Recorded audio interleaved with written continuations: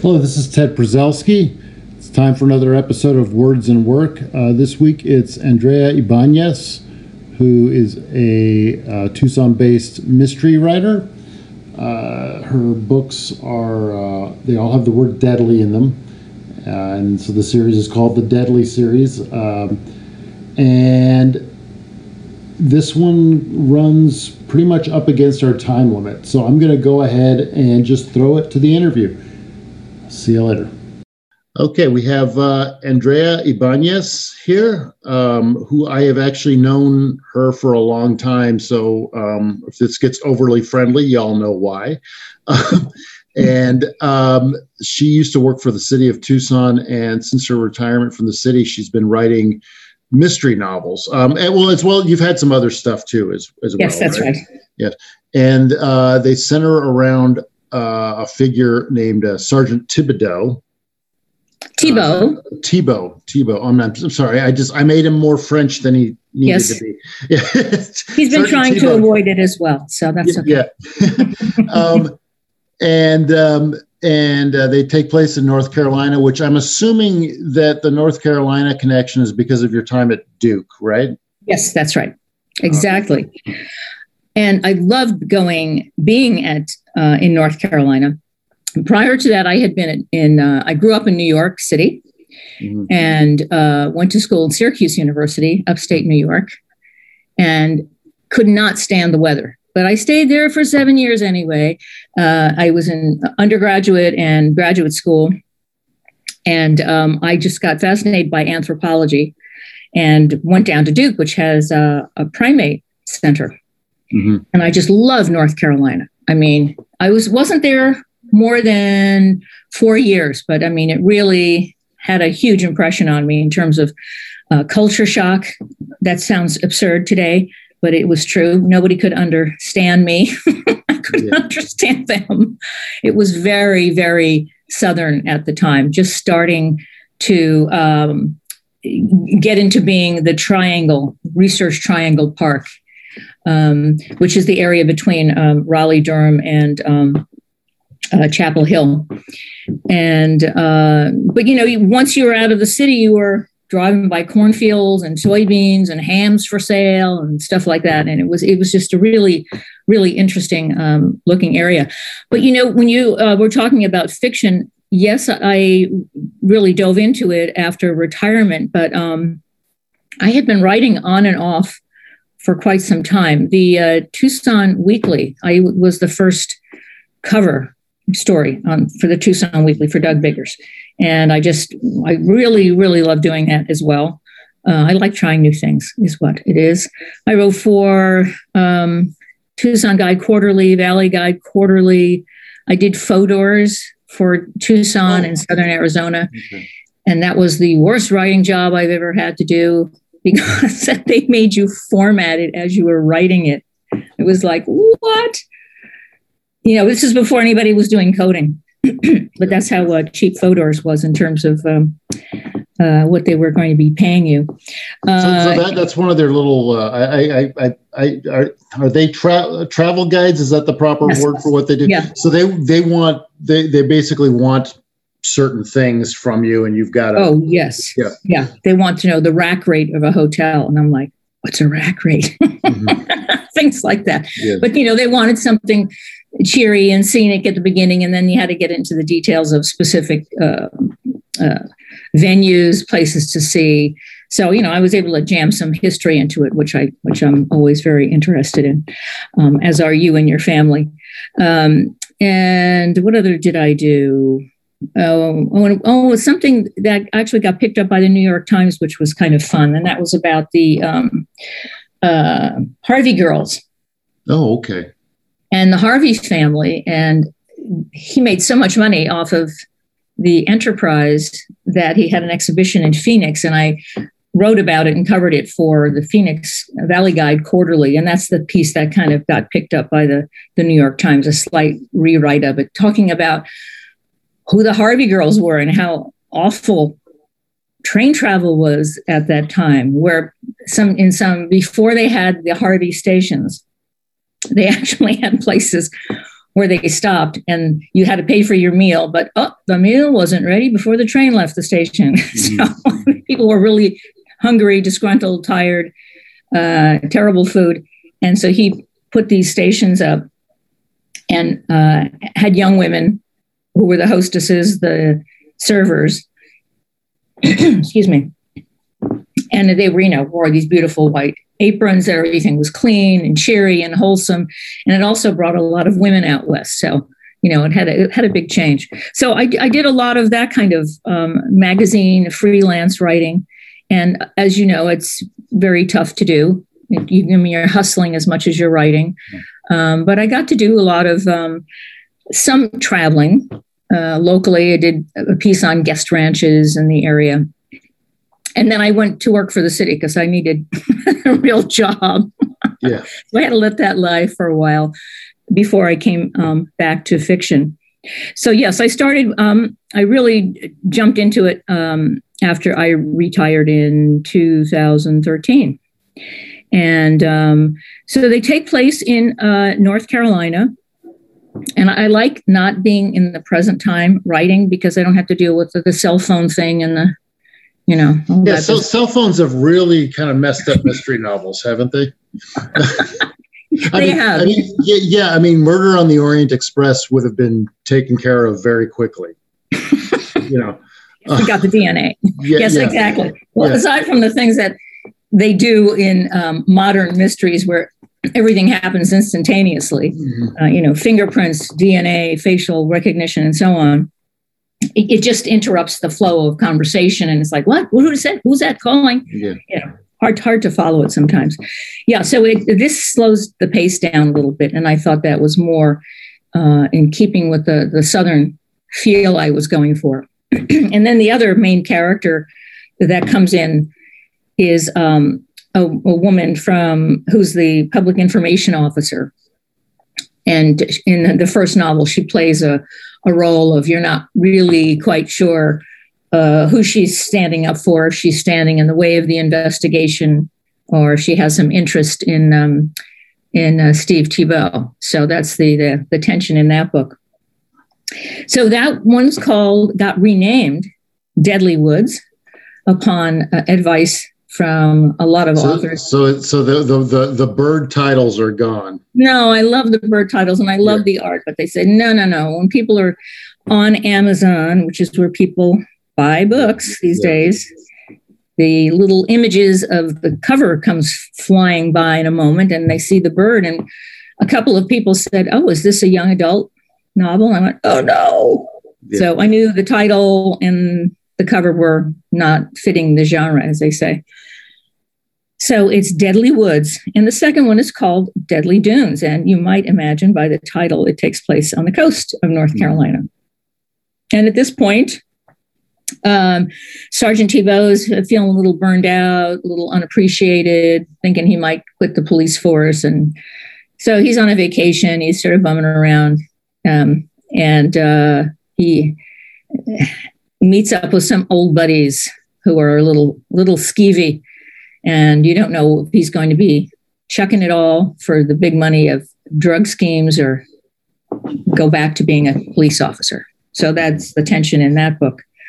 The third one is called Deadly Mountains.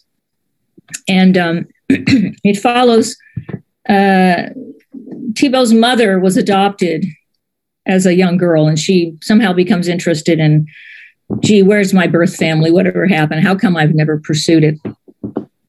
And the reason this really became my favorite book to write was at the time, I had been doing genealogy of my family.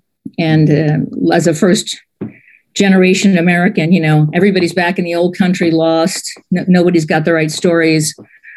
And somewhere along the line, my mother had blurted out that I had some cousins that I didn't know about. In other words, my aunt had a child out of wedlock, which in the late 30s, early 40s was, horrifying.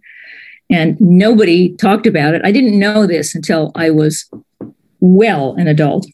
And all I could think of was, well, who is this? Is it a male, a female? Where do you find them? So I really jumped into looking, and you cannot find private adoptions in New York State. They're just about to, I think, pull the veil off of that, but for years you could not.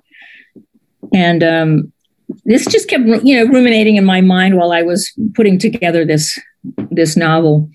And I was one day just really got annoyed, sat down and was just typing in websites and came up across adoption.com, which I've never heard of before. Mm-hmm. And I see my aunt's name there as the mother. And it was the child looking for her mother. And it was like, whoa. And the woman had put it in. My cousin had put that entry in like 4 years previously. And, you do this, you go on a search and then you kind of forget what the website was. And that's what she had done. And she had a very unusual name, not my aunt, my cousin. And I just Googled it and I found her and I called her and she went, yeah, I've been looking for 30 years. So anyway, we connected. So I found her and we found 2 more sisters. And so anyway, that's why, and this was going on while I was writing the book. So it was, very meaningful to me to have jumped into genealogy and family discovery and, all the push and pull that involved. So one cousin was, Holly is her name. The first one I contacted was very enthusiastic and yay. And the second one was like, who are you? Why are you calling me?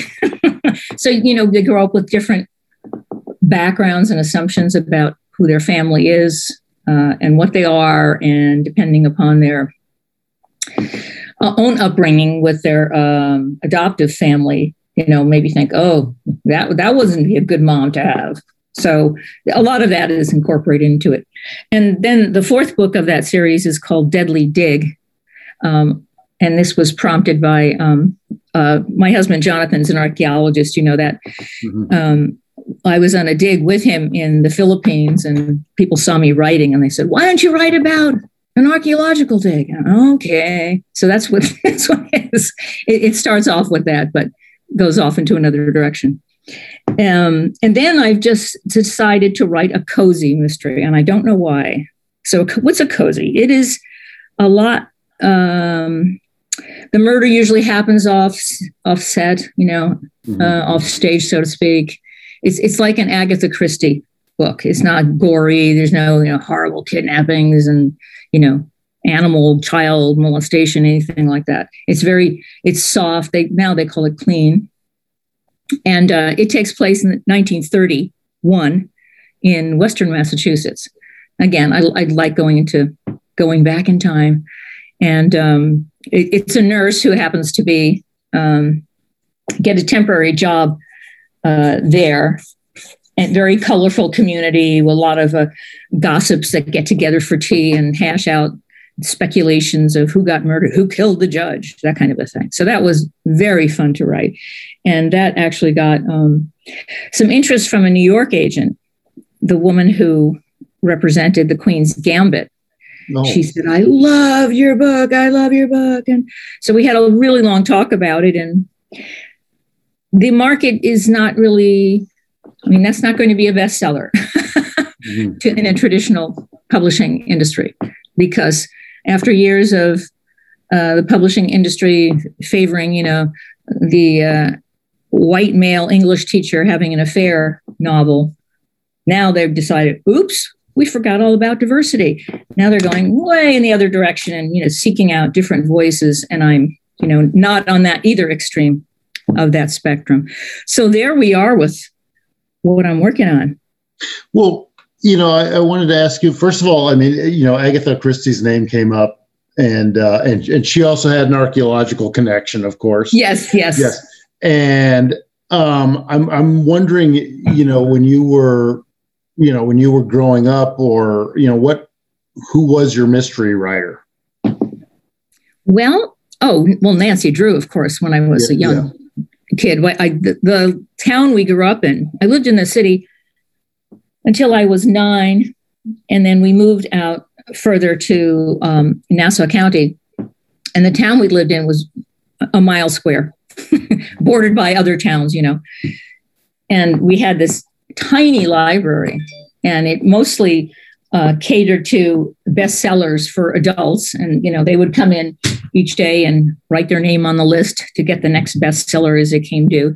But they had Wizard of Oz collection, which I absolutely loved, Nancy Drew collection, and all these collections. And I just, blasted through them. That was my Friday afternoon thing. A friend of mine and I would go to the library, pick out 2 or 3 books, and go home. And I would stay up late Friday night reading books while my father was turn the light off. Yeah. So, the other thing I'm curious about with mysteries, there is, a mystery fan base that, has certain demands. Yes. Tropes, they call them. Yeah. Yeah. And does that, do you write to those tropes, or do you know that there has to be a certain structure? If by this chapter, this needs to happen. Just tell me a little bit more about how that works.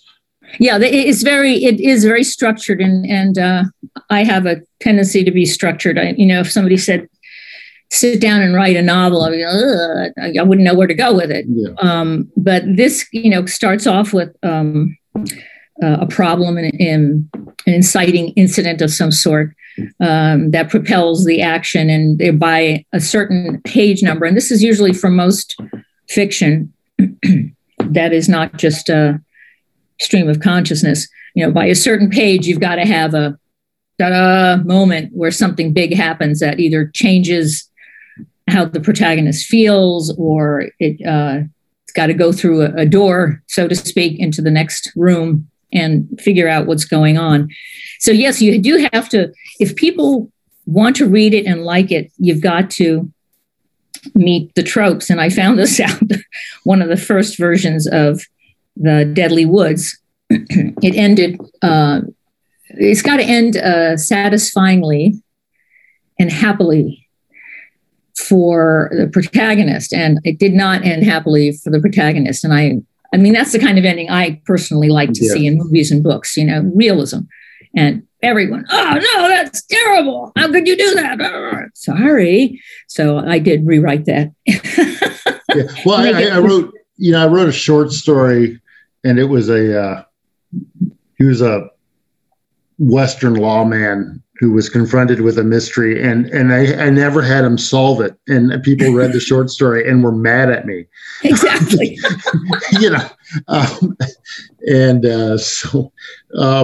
Not only must solve the mystery, must punish the perpetrator. Exactly. I didn't punish the perpetrator in one of the books, and people didn't like that either. But I said, well, that's how when I was in my 20s, I read through the entire Morse, Inspector Morse. Oh yeah.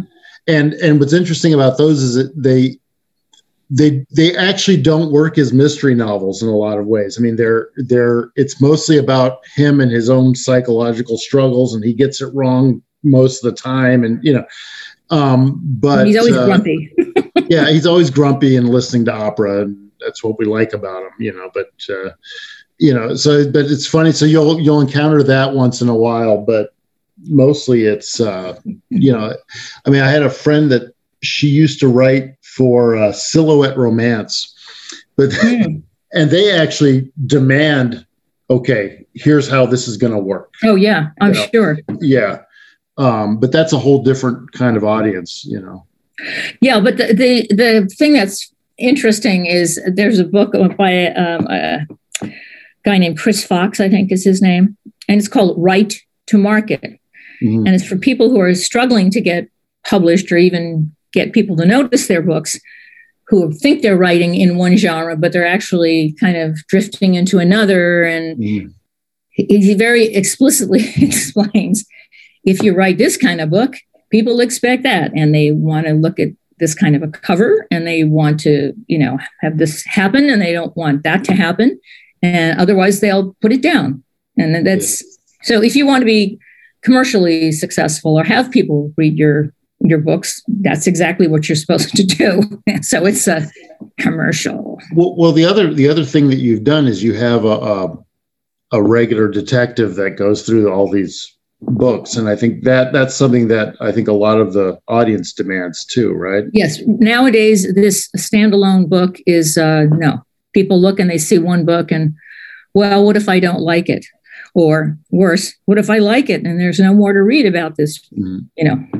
So the independent market, the indie group, some of these authors pump books out like every other month, which is amazing when you consider they not only have to write it, they have to have somebody else read it, correct it, copy edit it, format it, get a cover, it's like a machine. It's pretty incredible. So I've jumped into that manufacturing right now and advertising on Amazon. But you asked about mystery writers. What I just started to do, and this is a rather insane thing, is once a week I've been posting a short biography of a woman mystery writer. And I started off with Agatha Christie, and I yesterday just posted Sujata Massey, who wrote Praveen is, I think, one of her detectives in India. So she goes in for bicultural detectives. So that brings up a tremendous amount of, dramatic potential. Mm-hmm. And her previous one was a bicultural Japanese American, detective. So, so I'm doing this once a week, and I'm putting it on my website, which is andreasbooks.com, if anyone wants to take a look. And I'm posting it on many, many Facebook pages of people who write and read books. So if you pick it up, that'll be fun. So they're very short biographies, but it's just kind of to introduce people to 1 week I'll do a classic writer like Christie. This second week I'm doing somebody who may be less familiar but popular. And the third week I'm doing independent writers, indie writers. And so I have a whole bunch of friends who would like to do that. So I'll be rotating them week by week for a whole year until my fingers fall off the bone. Yeah, well, I'm glad you have a plan. I do. I mean, what's interesting to me when you're talking about Christie and having regular characters. I mean, of course, she had a stable of characters that would be in different series. I remember reading that at one point she just got sick of Hercule Poirot as a character, and I was thinking, actually, he would be irritating to hang out with, But it was also that's in some ways a tribute to her talent, that she made him well-rounded enough that he was, realistically irritating but interesting. Yeah, exactly. I mean, I think of Holmes the same way, where Watson's along for this adventure, but you're like, why are you still putting up with this guy? So anyway, so there was one other work that I know that most of your novels have taken place in North Carolina, but you do have one sort of political satire, I guess would be one way to put it, that takes place in Arizona, right? Yes, and it was originally called Wastewater, and I loved the cover. It showed this big pipe with a scorpion coming out. I don't know why scorpions don't live in wastewater pipes, but anyway, yes, I renamed it. This is horrible. Romance in the Desert Southwest. Great. Romance novel. Why not? Yeah. But I didn't change any of the interior. Yeah. So it's sort of like a political satire, contemporary, somebody, again, an outsider, somebody from the DC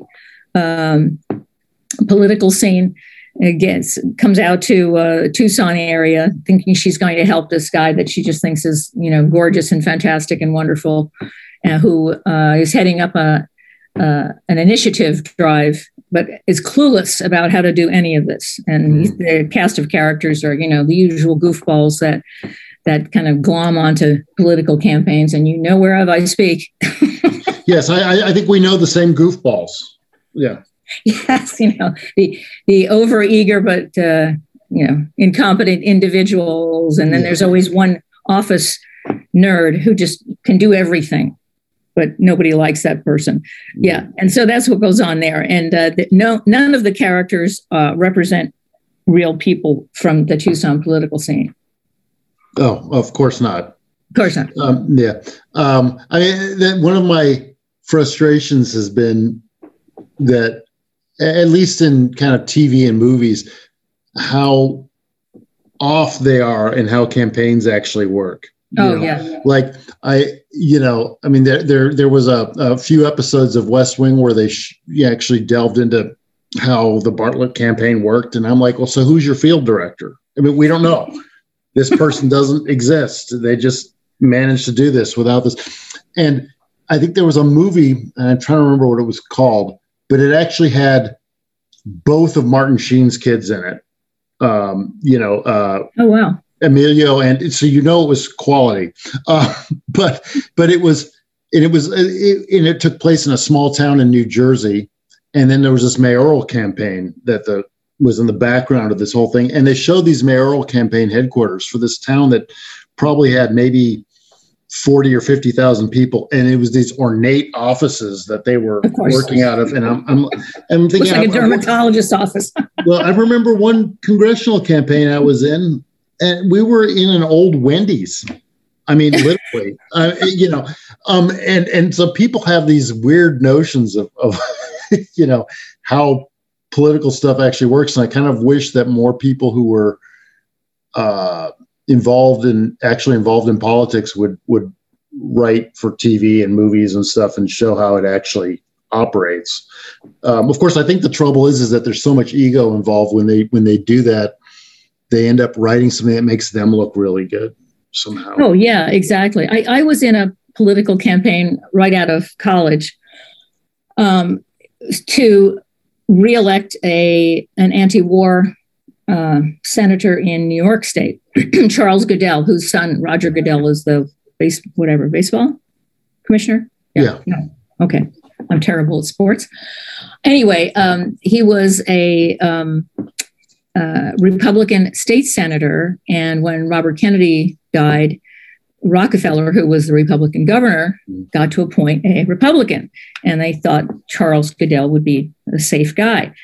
And he got into office, and he just became an anti-war guy, and everybody was, what? So when he ran for re-election, they had dual campaigns. They had the regular campaign, which was based in Manhattan with, all these advertising dudes. And then they had the People for Goodell group, and I was part of that.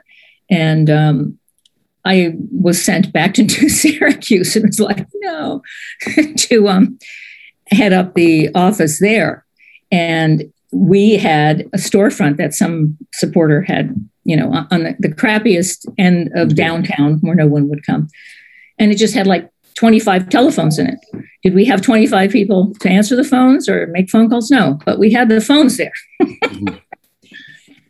And in exchange for this guy renting it, he had his son basically trail me around all day, which was, what can I do now? What can I do now? That kind of a thing. I was like, I don't know. I'm trying to. So, and we had our campaign office in Ithaca was a corner ex-pizza place downtown where the sign Piso Pizza was still on the wall. And, exactly. Nobody had campaign offices. People worked out of their homes, out of their cars, whatever. Yeah.